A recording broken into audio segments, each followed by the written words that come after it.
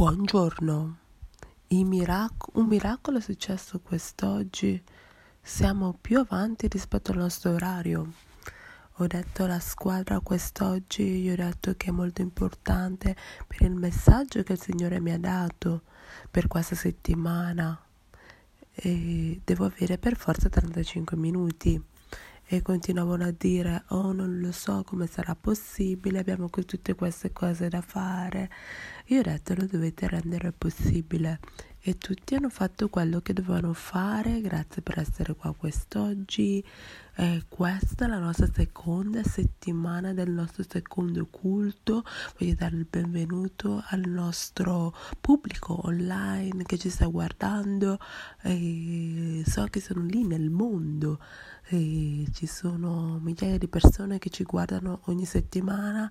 Hanno dovuto fare degli aggiustamenti, ha cambiato l'orario, abbiamo tutti questi diversi orari e quindi questo lo rende complicato per alcune persone, quindi voglio ringraziarvi per essere qua quest'oggi. Continuiamo con la nostra serie La fede muove le nostre relazioni e il nostro testo deriva da Galati capitolo 5, ma il frutto dello spirito è l'amore, la gioia e la pace e la resistenza, la bontà, l'autocontrollo. Contro queste cose non c'è legge. Versetto 25 dice: se viviamo per lo spirito, camminiamo altresì per lo spirito. Quante volte pensiamo, che cosa significa questo? State chiedendo allo Spirito Santo vi aiuta nella vostra vita quotidiana. Dovete esercitarvi, muovervi e vivere la vostra vita con l'assistenza dello Spirito Santo.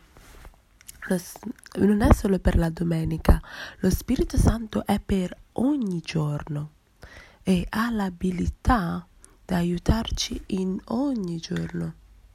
E nella nostra predica di settimana scorsa abbiamo concluso il nostro messaggio per chiedere di più dei frutti. È quello scambio divino, quello che stiamo dicendo settimana scorsa, che se noi chiediamo di questo scambio divino, che è della canzone che ha imparato il team della Lode e stiamo imparando anche noi, lo scambio divino, Dio dà a noi e noi diamo indietro, quindi noi chiediamo la gioia, Dio ci dà la gioia e noi diamo la gioia agli altri. Se noi chiediamo per la pace, Lui ci dà la pace. È uno scambio divino. Dio ci dà dei doni, i doni alla sua gente.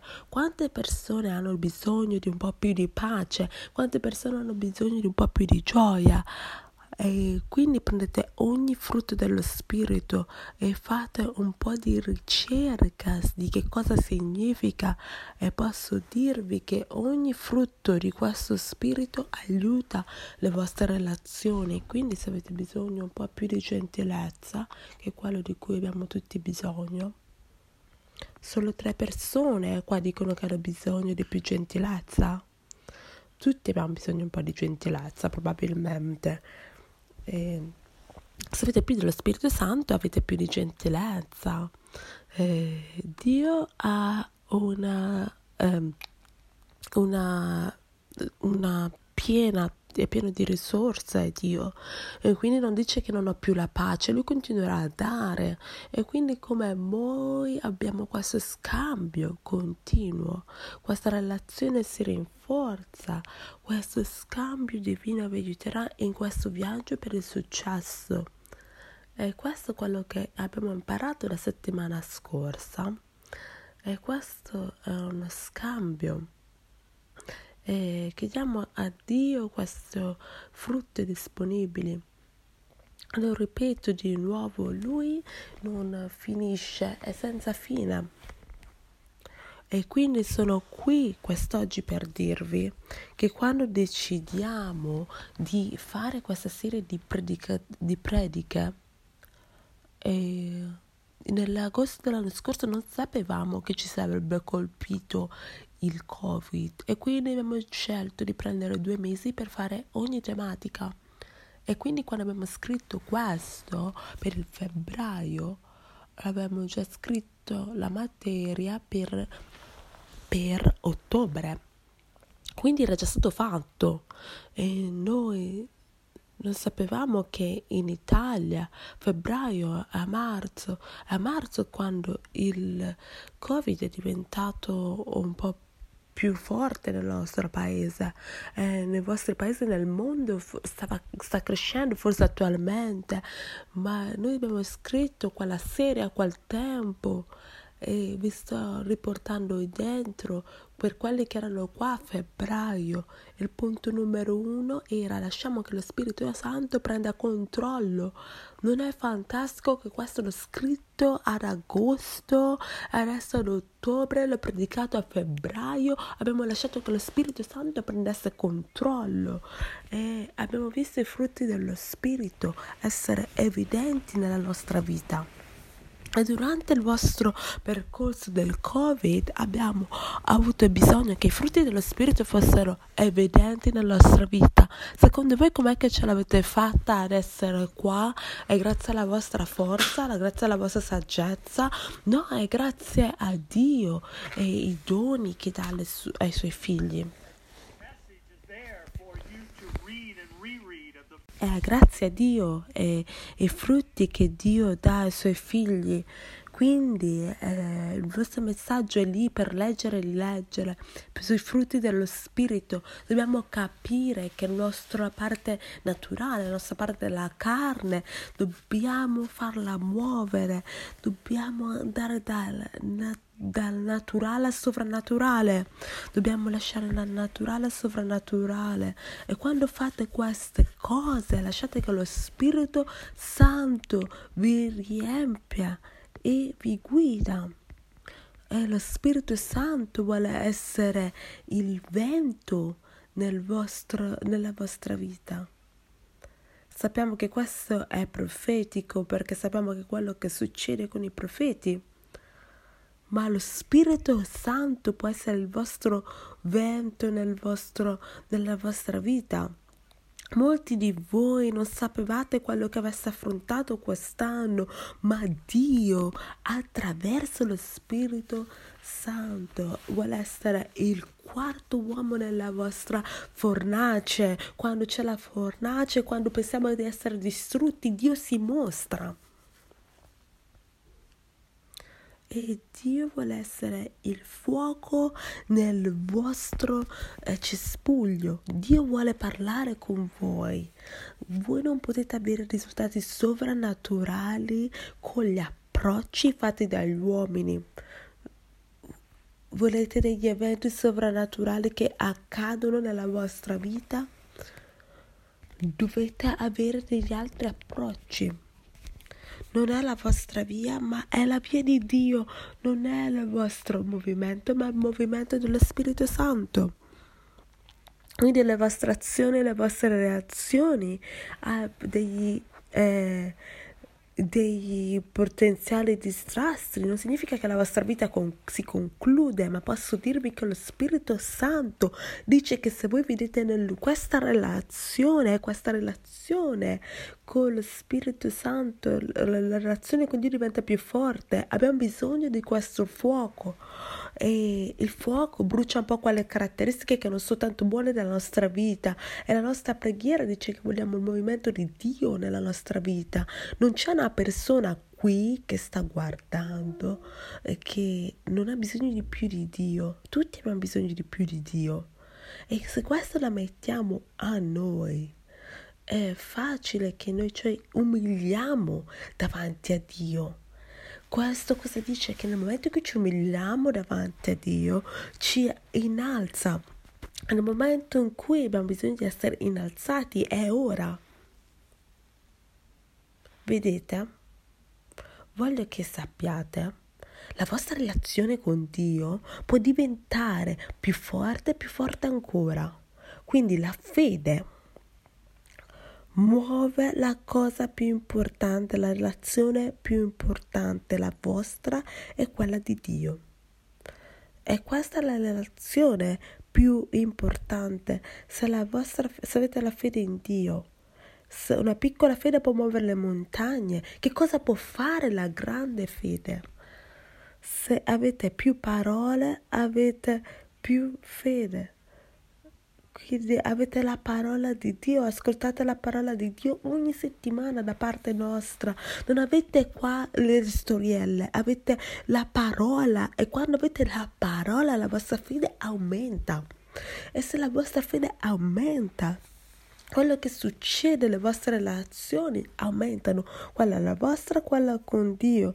Potete dire, quando dite che non potete più avvicinarvi di più a Dio, sì che potete farlo. Nel momento che avete più fede, più parola, la fede vi muoverà nella vostra relazione. La fede vi muoverà non solo dal cielo alla terra, ma da Dio all'umanità. Non solo dal cielo alla terra, ma da Dio a voi. Il nostro Padre Abba ha scelto voi. Dio ha creato te. E se Dio ti ha creato, lo dico così tante volte, non solo ti può sistemare, ma vuole essere lì con voi, vuole camminare con voi, vuole parlare con voi, vuole vivere con voi. In ogni giorno della vostra vita, dal Genesi all'Apocalisse, leggiamo del grande amore di Dio per noi. Possiamo vedere il suo piano per la creazione dell'eternità e per tutta l'umanità. È lì nella Bibbia, è scritto. Basta guardare semplicemente i profeti nella Bibbia e gli uomini della fede, persone di influenza, da generazione a generazione, per 400 anni. Per 400 anni. Da un profeta a un altro profeta, a un altro profeta, a un altro profeta, a un altro profeta, per 400 anni.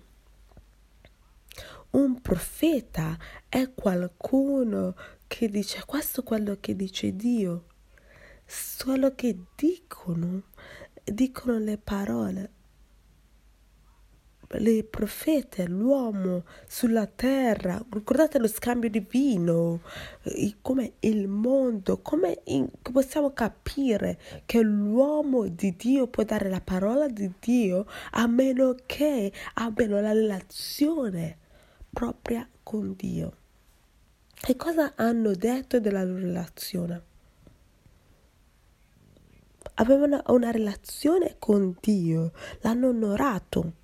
L'hanno obbedito, gli hanno obbedito e si sono sacrificati per lui, l'hanno invocato. Tutto quello che dovete fare è leggere i profeti e diciamo, oh Dio, quando qualcuno diceva, oh Dio, state capendo quello che sto dicendo? Sono l'ultimo qua, sto dicendo, oh Dio, e ogni volta Dio è intervenuto per loro. Gli hanno dato tutto, hanno messo la loro vita in gioco perché si sono affidati. La loro relazione con Dio, come facciamo a sapere che questa relazione era lì con loro? Era quello che lo chiamavano e sono i nomi che sono scritti nella Bibbia, che potete leggere da 2000 anni fa, che erano scritti, non sono cambiati. Geremia ha detto, è Dio sovrano, è Dio onnipotente. Isaia ha detto, lo santo di Israele, la promessa che dovrebbe accadere. Com'è che potete avere questa cosa? È uno scambio divino. Nella lamentela dice così, il Signore è santo. Ezechiele ha detto, il Dio della gloria. Daniele ha detto, il Dio del cielo, il Dio che cammina nel fuoco. Volete parlare di una relazione? Lui ha visto Shadrach, Meshach e Abednego nel fuoco. Lui non era nel fuoco, ma era nella tomba dei leoni. Ma lui ha detto, il Dio del fuoco. E pensate, oh, ma un viaggio così difficile, così duro. Ma i profeti hanno affrontato così tante cose, avevano così una relazione con Dio, e questo è quello che chiamavano. Osea l'ha chiamato il Dio vivente, il Dio più grande. E Gioele ha detto che il Dio del nuovo vino, il Dio nostro Dio che versa il suo spirito su ognuno di noi. Alleluia. Ricordate che è colui che ha profetizzato quello che sarebbe accaduto il giorno della Pentecoste. Gioele avrà avuto uno scambio divino per poter dire quello che succederà il giorno della Pentecoste. E lui ha detto, io verserò, l'ha detto centinaia di anni prima, e ha detto, abbiamo uno scambio con Dio. E ha detto, tu è il Dio che ruggisce. Obbediah ha detto, il Dio che libera. Che ha detto, è il Dio che crea un'opportunità.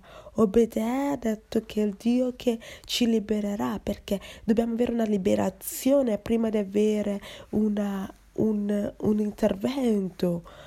E ha detto anche che è lento alla rabbia. Volete parlare di uno scambio? Abacuc ha detto è il Dio del nuovo. È il Dio del nuovo. State sentendo quello dove sto andando? Il vostro nome sarà elencato qua. State capendo? Lo state cogliendo? Se questi uomini che erano uomini di Dio stanno usando un nome, com'è che chiamate Dio? Chi è Dio per voi? Che tipo di scambio divino avete nella vostra vita? Com'è che chiamate Dio? Zefania ha detto il Dio che ristora. E che ha detto che è il Dio onnipotente. Zaccaria ha detto che è la nostra fontana. Malachia ha detto è il Signore grande sopra le nazioni. Lo conoscete? Lo conoscete di più del suo nome? Avete questa relazione di cui sto parlando? Conoscete il suo carattere? Dio è intervenuto per voi nel vostro momento difficile? E quando pensate che siete nel fuoco, Dio si è mostrato per voi? Vedete? Lui è per voi. Lui è con voi. Prima che iniziasse il tempo vi ha disegnati, ha pianificato uno scambio divino e Lui ha disegnato tutto ciò dall'inizio. Lui ha disegnato questo affinché possiamo essere guariti. Lui ha disegnato questo affinché possiamo andare avanti, possiamo procedere. Vedete? Per Dio la relazione importa di più di tutto questo. Dio vuole una relazione con noi. La fede muove le nostre relazioni. Niente di più di Dio importa. Lui vuole una relazione personale con te. Lui vuole te. Lui conosce il tuo nome. Lui ti ha creato nella sua immagine e somiglianza. Vuole uno scambio divino con te. Ho tanti così errori, tanti problemi. Ho fatto tanti errori. Dio è il Dio dell'amore. Dio è il Dio della misericordia. Dio è il Dio del perdono. Dio è il Dio della seconda opportunità. Dio è il Dio colui che interviene nelle situazioni della nostra vita. Dio non vi lascerà mai, Dio non vi abbandonerà mai. Se volete parlare di una persona di cui io voglio avere una relazione, è il mio Dio, il Dio che interverrà sempre con me. E interverrà per me. Mi auguro che voi avete sentito il mio cuore quest'oggi, perché quello che sto dicendo che dobbiamo avere una crescita, una relazione in crescita e salutare con Dio, affinché non lo conoscete solo il suo nome. Voglio che conosciate il suo nome, ma voglio che abbiate anche il suo carattere. Non conosciate solo il suo nome, ma voglio anche che conosciate il suo carattere. E voglio che i frutti dello Spirito siano evidenti nella vostra vita.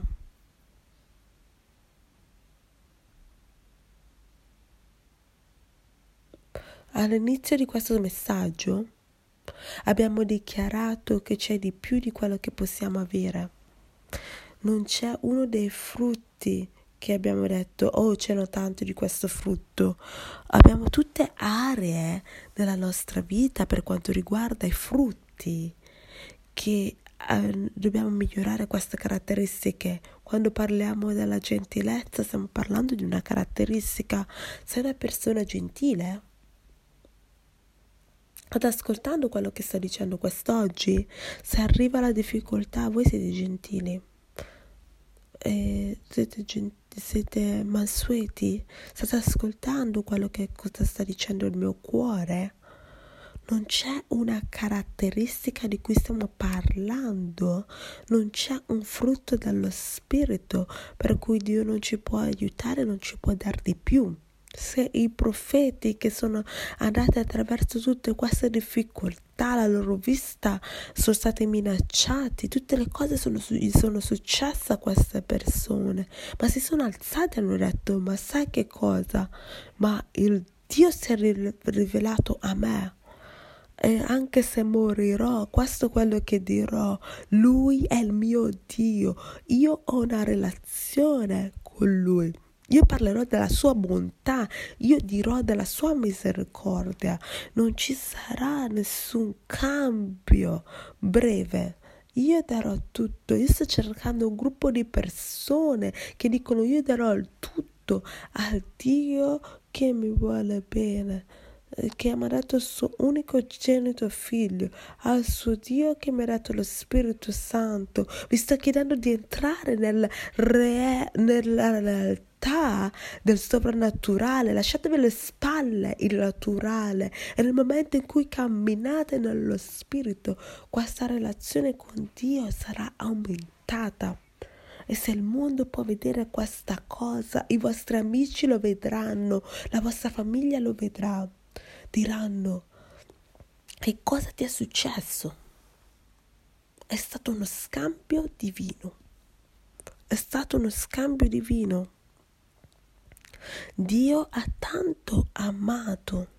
Volete parlare di una relazione? Lui vi ha amato e ha amato me, ha amato te. Ho chiesto di concludere quest'oggi il mio momento qui, così posso finire il mio momento in preghiera. Voglio ringraziare al pubblico che ci ha guardato online quest'oggi. La mia preghiera è che voi andate con Dio. Ci saranno delle preghiere per voi che vi darò tra qualche minuto online, che potete pregare con me. Forse non siete in una relazione giusta con Dio, posso dirvi che Dio vi potrà aiutare. Dio può cambiare la vostra vita. E io credo che questo scambio divino possa accadere per voi. Grazie per essere qua quest'oggi e per voi che siete qua a Roma. Ho raccolto questo momento e voglio invitarvi a fare questa decisione e voglio che fate questa preghiera insieme a me. E quindi voglio che preghiate insieme a me. Caro Signore Gesù, vieni nel mio cuore, vieni nella mia vita. Da questo giorno in poi e per il resto della tua vita io vivrò per te. E ciò che facevo che era peccato, io smetterò di farle, perché tu hai appena cambiato la mia vita. E ti ringrazio, Signore, per aver risposto a questa preghiera. Nel nome di Gesù. Amen. Amici, se avete detto appena questa preghiera, questa è la preghiera migliore che avete potuto fare. Posso dirvi che Dio ha un grande piano per la vostra vita. Tra qualche minuto ci saranno delle formazioni online. E la relazione non si ferma ora. Noi cominciamo la relazione e noi vi aiuteremo con questo viaggio con Cristo. E forse avete sentito dallo Spirito Santo e dite: io ho un altro bisogno, o forse avete dato già la vostra vita, ho bisogno di un miracolo. Posso dirvi che questo miracolo e questa chiesa chiede nei miracoli, e quindi voglio vedere una preghiera insieme a voi. Caro Signore Gesù, ti ringrazio per i miei amici che hanno ascoltato quest'oggi. Sappiamo che non c'è nulla di troppo grande per te. Tu hai detto che possiamo chiedere qualunque cosa in base alla tua volontà e tu ci ascolti, e quando tu ci ascolti tu ci rispondi. E quindi, Signore, ora ci sono persone che stanno pregando e stanno chiedendo un miracolo, e quindi non importa quello che sia, prego che tu possa rispondere alle loro preghiere, e prego che un miracolo possa accadere per loro nel nome di Gesù. Amen. E se avete appena detto queste preghiere, non vedo l'ora di sentire i risultati di questa preghiera. Quindi se voi ci mandate questi appunti, potete dire: voglio mandare questo appunto a questo tizio e voglio dire quello che Dio ha fatto nella vita, e voglio che vi ricordiate che Dio ha un piano per la vostra vita.